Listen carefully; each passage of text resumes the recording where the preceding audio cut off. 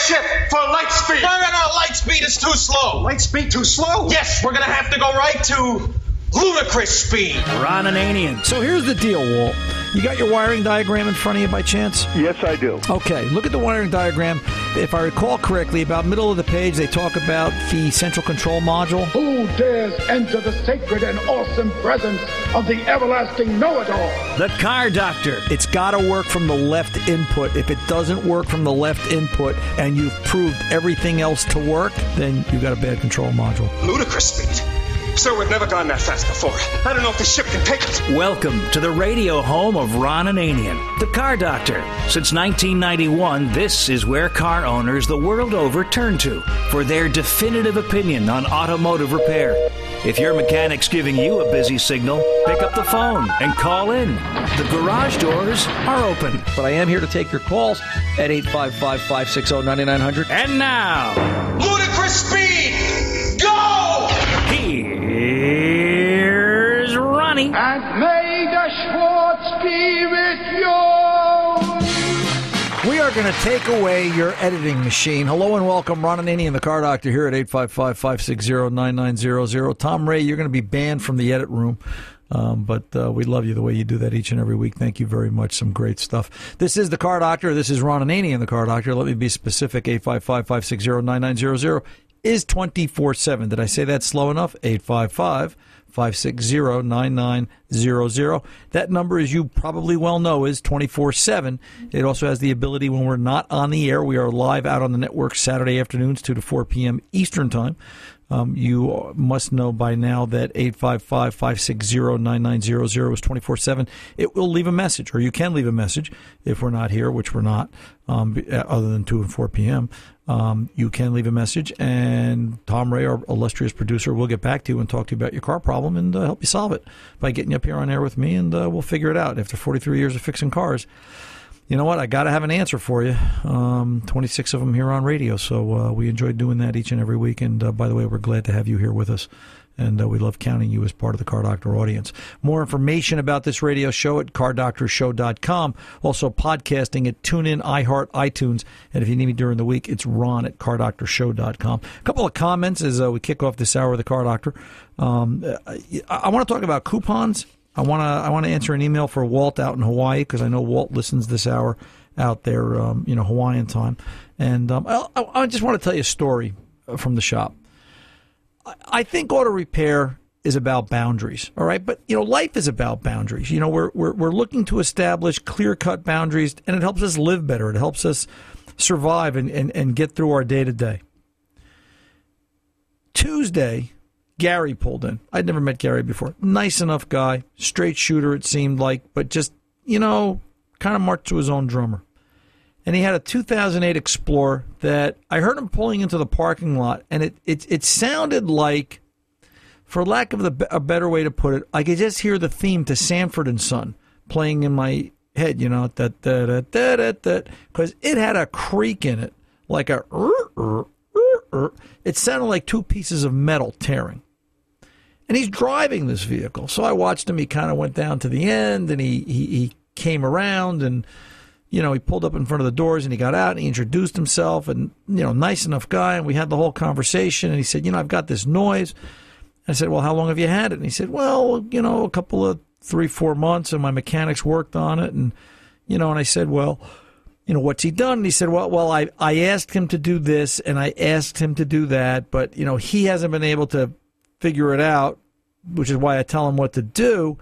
And I figure, since I worked on cars back in the 70s, hang on a second. So you don't work on cars anymore, and you think what you're doing from the 70s qualifies you? Well, yeah, it's just a noise. How hard could it be? I said, well, evidently it's got to be pretty hard. Your mechanic can't figure it out. And he said, well, my mechanic's Korean. Wait for it. And I'm saying, okay, so your mechanic's Korean. What's that got to do with the price of tea in China? I don't know if I can say that. But, he said, he said, he doesn't really speak great English, and it's kind of hard to communicate with him. So I'm kind of, now he's really got my attention now, and I'm thinking, all right, so, he's telling me how his mechanic doesn't really speak English, and he's trying to And I'm like, yeah, okay. And I said, well, then I don't get it. He goes, well, he says, I go in and I ask him to change this tire, and he changes the other tire, and I ask him to put brakes on it, and instead he puts a water pump on it because he thinks that's worse, and he's trying to spend my money for me. And I said, how long have you been going to this guy? 12 years. And I'm not making this up, all right? I mean, this is like really what goes on. And I said to him, how can that be? I said, did you ever have kids? You ever tell your kids to clean their room? Yeah. And I said, what happened when they didn't? He goes, well, then I went up and I cleaned it for him. And I said, well, that's the problem. You don't have any boundaries here, buddy. It's... And then he says, but I'm waiting. I know he's going to get it right one of these days. I said, yeah, I'll be dead and you'll be retired. I mean, it's just, what's the point? It's cause and effect. Auto repair is a cause and effect business. All right? The mechanic's got to fix it. He fixes it, he gets paid. He doesn't fix it, he doesn't get paid. You prevent him from fixing it, he gets paid. But, and think about what I said there. If he's trying, if he's doing what he's supposed to do, if he's doing his due diligence and he's applying procedure, he's entitled. But here's a case where the mechanic's doing whatever he wants. The vehicle sounds worse by the minute, to the point that I'd be afraid to drive in this car. I'd be afraid to be driving next to this car. And it really came back to, and I couldn't help but think, I wonder how many people are like this. And I want to talk about this on air to bring it to the public's attention. He then asked me, he said, so if I bring it to you, what do you charge per hour? I said, it doesn't matter. I said, I might fix it in 15 minutes. It might take me 2 days. I've got to diagnose it. Well, what will that cost? And I said, well, we're a little over $100 an hour. $100 an hour? He says, I'm in construction. I'm $80 an hour. And I looked at him and I said, and I guess my nonsense filter is off because I'm getting older now. And I looked at him and I said, yeah, but, you're in construction. You're using the tools your father gave you. My tools are in the dumpster because I threw them out on Monday and I had to buy all new ones on Tuesday. This is auto repair. This is a very different business. I said, the labor rate's insignificant. I said, the technology is insurmountable. And that's what you have to realize when you're picking a mechanic. Okay, well, I'll let you know. I'm not holding my breath. And the point of this is, how many of you do that? How many of you are going in, are you shopping price on auto repair? You can't do that. You've got to shop on competency level. You've got to shop on the technology. How is the shop equipped? He even walked through the shop. I took him through the shop. I kind of give everybody the tour, and I don't really say much, and they walk through the shop, and they go, wow, you really have a lot of technology in this building. Yep. And it changes every week. Every week. All right? You don't want to know what we spend in this building to just to work on cars, as I say it. We're just working on cars. We put $4,200 into the tire machine this week. Did I tell you the story yet? We spent $4,000 on the tire machine this year. It's a Hunter TC35, and we added the extension arm with the hydraulic ram and a set of adapters and cones to do the newer run flats and some of the harder, lower profile tires. And you sit there and you say to yourself, how soon before you make that money back? All right. I mean, round it off to $4,000. $4,000 if you charge $50 a tire, and you're not. But, start doing the math.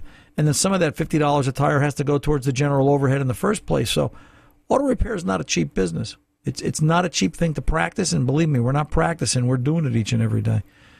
Gary left. Get back to the original story and the original comments. And I don't know that I'll see him. And I don't know that I care. But the point becomes, I hope you learn something from this. I hope if I can take one listener out there and get them to say, I've got to stop thinking how cheap. I've got to start thinking how right, because that's really what it's about. You get what you pay for. And in auto repair, it's getting more and more apparent each and every day. I'll close this segment out with this. Local trans builder, local trans shop, is running an oil change special. And I'm kind of laughing. Part of me is just chuckling because they're going to do a $21.95 oil change. And this is a place that's been around for 40 years. And they're now branching out into doing all sorts of automotive work. Instead of just transmissions, they're going to do brakes and suspension and exhaust and tune-ups, as the postcard says, air conditioning and cooling, tires and wheels. And they're getting in the game late. And my point is, this is a sign of the beginning of the end. A business that survives or tries to survive on coupons is a business that is in danger of failing, especially in auto repair, because you can't work cheap in auto repair. On the other side of it, if you, the consumer, think that coupons actually work in auto repair long term, you've got to adjust your thinking. You're not trying to watch a cheap baseball game. You want to watch a good baseball game. You want to go to the team that's loaded with talent and not necessarily worried about cost, because worried about cost usually puts you on the side of the road somewhere along the way. 855-560-9900. Ron Ananian, the Car Doctor, coming back right after this.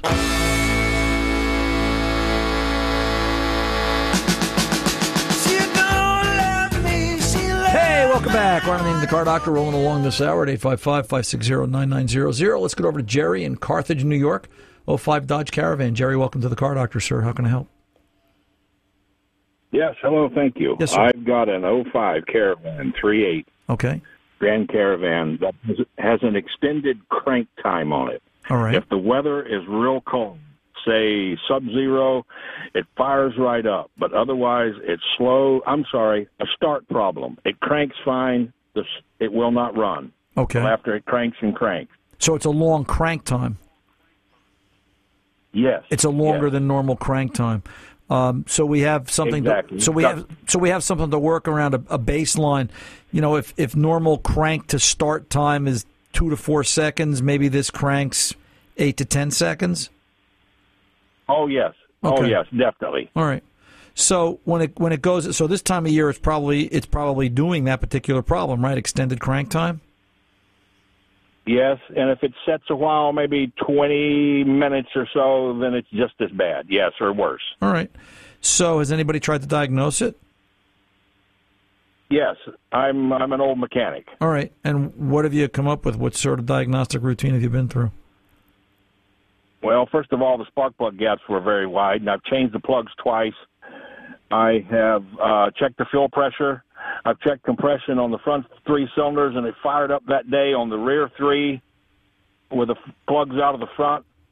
I've cleaned the throttle body. I've put cleaner through the gas tank maybe 3 times. I've changed the throttle body. I've changed the heated air intake sensor. I've changed the map sensor. Okay. So any scan tool?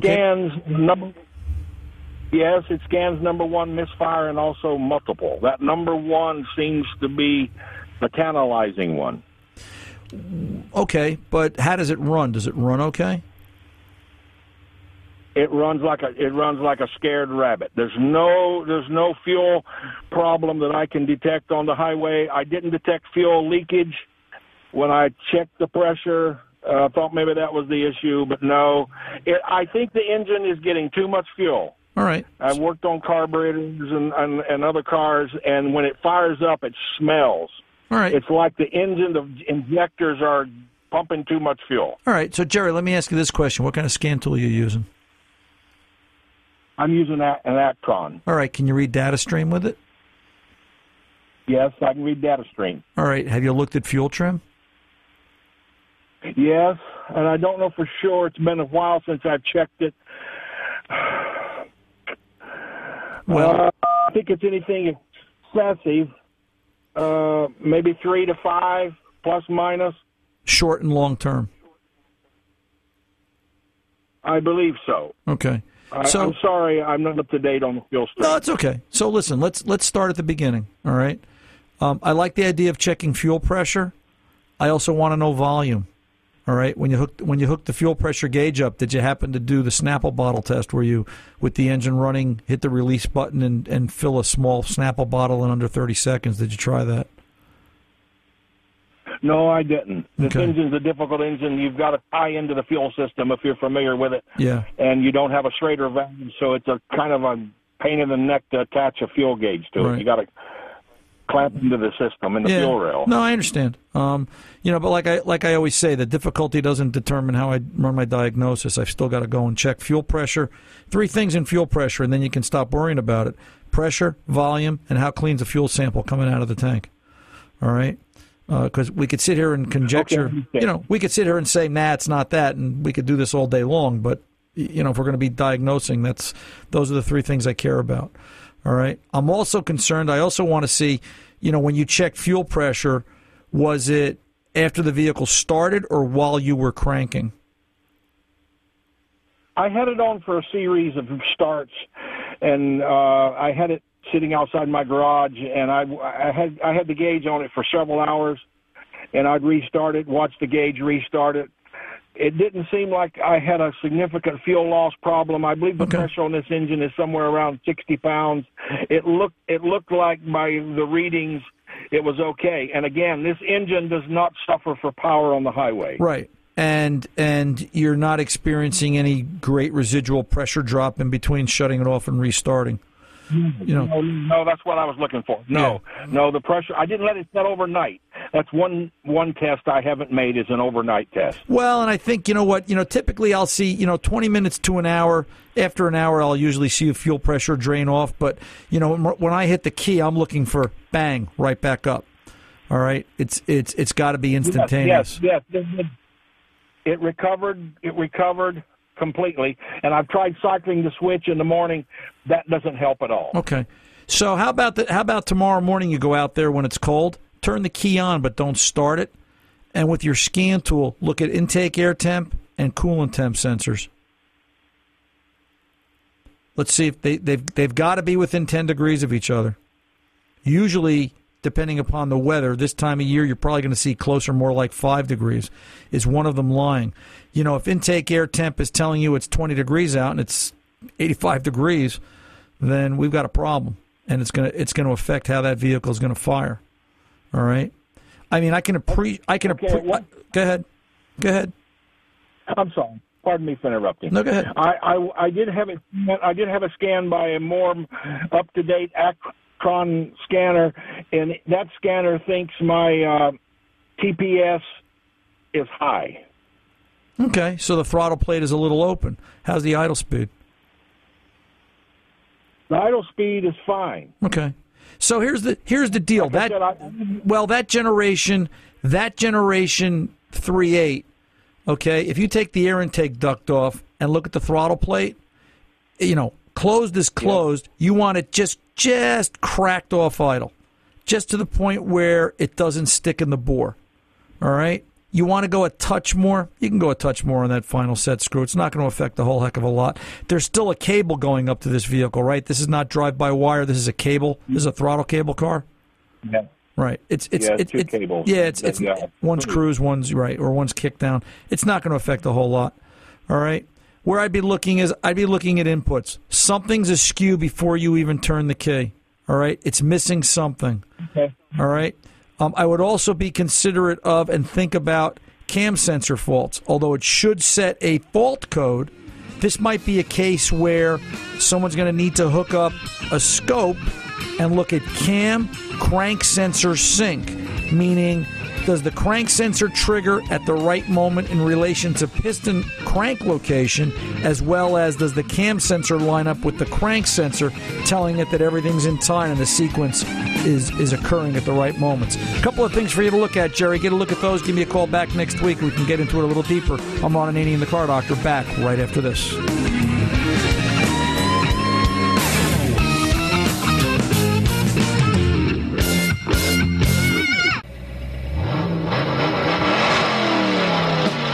Real fine, my 409. She's real fine, my 409, my 409. Hey, welcome back. Ron Ananian, the Car Doctor, rolling along here at 855-560-9900. Let's get over and talk to Bill, Brighton, Michigan, 08 Chevy Impala. Bill, welcome back to the Car Doctor, sir. How can I help? Thank you, Ron. 2008 Impala with 49,000 miles. Car is 9 years old, and out of an abundance of caution, I'd like to remove the spark plugs and either anti-seize them or change them. Okay. Wanted to get your opinion on the spark plug wires. Should those be changed given the age? Yeah, I would. And chances are you're probably going to break one or two of them anyway. And I imagine. And at this point in the game, the car's 9 years old. A lot of heat under the hood. At this particular point, I'd be thrilled that I could still get a good quality set, Delco, whoever you're going to use, And, yeah, that it would be ACW. Right, and because the car companies are going to change things on us, Bill. I've come to that conclusion. I've watched them do it, each and every year. That if they can save 2 cents and change a vendor and change the quality of something, and it's not as good as it once was, then we'll do that. Because they're not interested in really maintaining you, keeping that car running forever. They want you to come back and buy another one. Amen. Question: that should be done on a cold engine run? Yeah, I would like to. Okay. And I probably wouldn't. Now. I probably wouldn't use anti-seize. Let me just say this to you. Oh, really? I used to be a big anti-seize guy, and I'm telling you, I feel like they have changed the formulation of anti-seize over the years, and it's to the point that when I remove something that was anti-seize, it's very dry and dusty. It's like they put too much glass in the mixture. And it seems to me either that I'm going to use a very, very, very small coating. What I've done in the last couple of 4 or 5 years, I've gone back to the old way of I just put a drop of engine oil on the threads. A drop of engine oil, I hand torque them, I snug them, I don't kill them. And, it just makes life easier. And obviously, I know you know this, but for everyone else's benefit, don't forget to dielectric grease the boots on the spark plug wires. To help with removal. A question on throttle body cleaning on this. This is a drive-by-wire vehicle. Key should be in the on position and press on the accelerator, open the blade. You can. You can also key off, just, open the blade by hand. It's not going to hurt anything. And just scrub around in there and clean it. And, if you end up with an idle issue, I'm not saying you will, you won't, but, it's easy enough to reset. I would disconnect the battery, and, I would do a 10-ohm, 1-watt resistor wire across the positive negative battery terminals, battery cables off the battery, and bleed out the computer memory for 10 minutes and let it learn where it's at. And you should be just fine. But I would do that, and I would, if you've got a way to do some kind of induction cleaning, and clean the injectors, and obviously some fuel system cleaner in the tank. Great time to be doing that. We really like the Berryman stuff. If you've got an O'Reilly Auto Parts near you, get out to O'Reilly Auto Parts and get a bottle of Berryman and throw that in the tank, and you should be well on your way. And that's normal maintenance.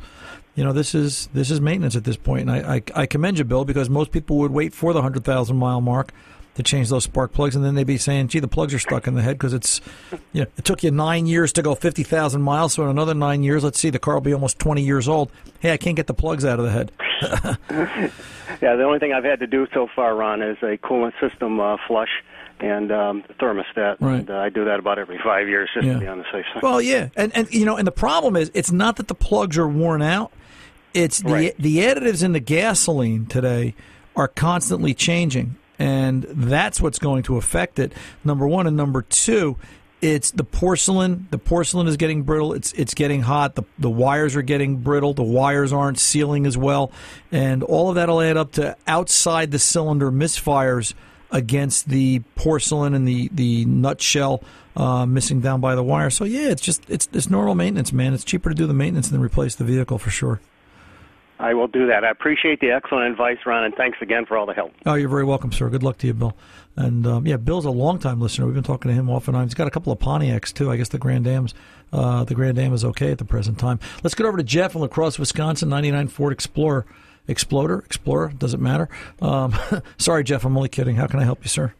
Well, I guess the biggest thing is that it's, the last couple months I just haven't been driving it because I drive my other car, and I kind of use it for just kind of putts around out in the woods and all that. So anyway, as a result of not driving it, it appears that it's just not starting. It'll crank, and I'll put on the gas and just go, get it going on. And just when it starts, it's going to think it's going to start, and I take my foot off the accelerator and stop. It just stops. I was just kind of wondering, is there any thoughts of the gas itself just kind of coagulating somewhat? I think what you've got is infected spideritis. It's a technical term. So let's do it like this. Let's if we can. Do you have a scan tool of some type, or do you have a way to get this scanned? Well, the AutoZone store said if I could get it down there, they would do they'd check it out. But because I'd like to see you scan it. All right. Because what I'm going to tell you next is you probably have a spider's nest built into the mass airflow sensor. Here's the deal. All right, you have a barbecue in your backyard? Yeah. You ever see where the spiders build the little spider web inside the propane cylinders, and do you have any of those issues where you got to put the spider guards on the propane jet so that they don't build spider webs in there? Yeah, we just got the old-fashioned barbecue. Yeah, it'll happen like that. It's maybe it's a New Jersey thing, but we'll get spiders inside the barbecues, and it'll actually block the gas flow out to the jet, and it won't ignite. And we see it with cars too, especially cars that have sat. Spiders or an animal or something, some sort of debris in the mass airflow sensor blocking the air intake somehow, and it becomes a conversation about. Take the mass airflow sensor off, look inside. What does it look like? Now, in some cases, I've also seen where mass airflows on this particular model just go bad from sitting. They just can because, it's like you and me sitting in a chair each and every day, even though we're not going anywhere, we're aging by the minute, right? So, things get a little older and eventually something pops, whether it's our knee from trying to get up or whether it's the mass airflow sensor circuitry because it from sitting, corrosion, weather, an animal, who knows? Simplest thing, unplug the mass airflow sensor and try starting the car. A mass airflow? Yeah, right. This should have a mass. Which engine is this? 4-liter single overhead cam, overhead valve? Which engine is this? Do you know? 6-liter. 6 overhead. Is this 6-cylinder overhead? Overhead what? Overhead cam, overhead valve? This is not a V8, correct? Correct. Okay. I think it's like a 6 overhead. Right. This will have a mass airflow sensor. Mass airflow sensor. Google search it. Look it up on YouTube. 99 Explorer mass airflow sensor location, and it's going to be a 3 or 5 wire connection on the air intake duct. You know that plastic hose that leads into the throttle body? Do you know where that piece is? The air intake? Well, I can always find out. Yep. Oh, is that the one that's kind of like in the corner as you look at the engine from Yep. outside? It's over in the left, like in the correct. Immediate left-hand side? Yeah, sure. It sounds like you're describing mass air, and it leads up to the engine. It's a duct that leads up to the engine. Unplug that. Verify it first before you do it, but unplug that. Try starting the car. If the car runs, it's going to turn on the check engine light right away. All right? Well, there is the... I think there is a check light that's on, but it went on about 5, 6. Let's see, this is May. Almost 8 months ago. Oh, okay. So it had it had a fault code when you parked it. Yeah. Yep. Right. But it always seemed to be running, decent. And nothing to really notice or cause concern about. Well, here's your concern. It is. Yeah, here's your concern. Listen, you know why that check engine light came on? That check engine light came on because the vehicle exceeded federal emissions 1.5 times and it created a fault. The fact that it kept running is because cars today are like rocket ships and airplanes. They have redundancy built into them that will allow them to continue to operate because the belief system is that the operator, you, will get it into a mechanic and let him look at it. Don't take it for granted, you or anybody else out there. Just because the car keeps running, don't ignore a dash warning light because it could be something really serious that in time will put you on the side of the road. Here's a case where, and I'm speaking to all of you out there, that it becomes very difficult to diagnose a vehicle without some form of a scan tool. I think manufacturers should put scan tools into glove compartments.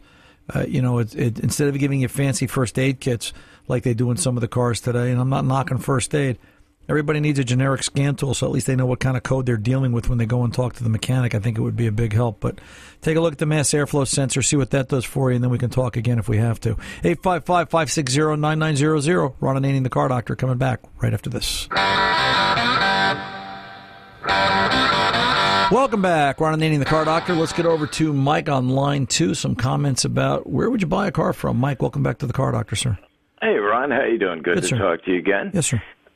Just one quick comment about the last caller. You were talking about a tool that might tell people what is the matter with their cars. Don't some vehicles already have a kind of an instrumentation built in that will give them error codes in their instrument panels, or is that not I'm not aware of any of the newer ones, Mike. It used to be on older Chrysler cars. and those guys used to have some. Chrysler used to have it. Cadillac used to have it, where they would count out codes when it was just a 2-digit code. They would count it out on the dashboard itself. You know, if something newer has it, it's something I'm not aware of, and it's something no one's ever brought up to me. I think now it's just, let's spell out a P0, 155. It would take too long. That'd be kind of cool just to have a little information center with a couple of basic codes. The thing I was interested in talking to you about today would be many cars are made in a lot of different places. Now, a lot of people don't know that General Motors makes a car over in Poland that they import here. Okay. And that's the Buick Cascada, the little convertible they make. That Volvos might be made in China or Belgium. And my question to you is, do you think if people knew where their cars were built, would they buy them based on today's climate? I know the correct answer is probably yes, but I've got to tell you, in my heart, I don't think so. I just don't. And you won't like my answer, and it sounds a little harsh. I don't think the critical thinking skills of much of the population is there they see the difference where it would really matter. No, I agree with you. I just think that people would take a look around, like they look at the Focus. They look at the Focus. Some of those are built in China. They got cars built down in Brazil, and I don't think it's just as easy as saying, well, they can't bring cars into the country and have everything built here, because look at Hyundai and look at some of the Korean manufacturers, Mercedes, and BMW. All of the foreign manufacturers have cars that are assembled in this country, and we know why, because it's cheaper. They don't use union labor. Well, now, and I'll try not to get too political here, Mike. What I think needs to happen is I think more manufacturing needs to be brought back here, and however it's done. And I don't want to get into the whole the union is expensive thing, or the union has to be. That's not what I'm interested in. I'll touch on it this way. You brought up Hyundai, and then I would think of Kia. A couple of months, maybe a year ago, Hyundai and Kia were having problems at their assembly plants getting parts here in time, and there was a parts shortage on certain Hyundais and Kias. Dealing with a parts shortage in Korea versus the United States, which one's easier to deal with?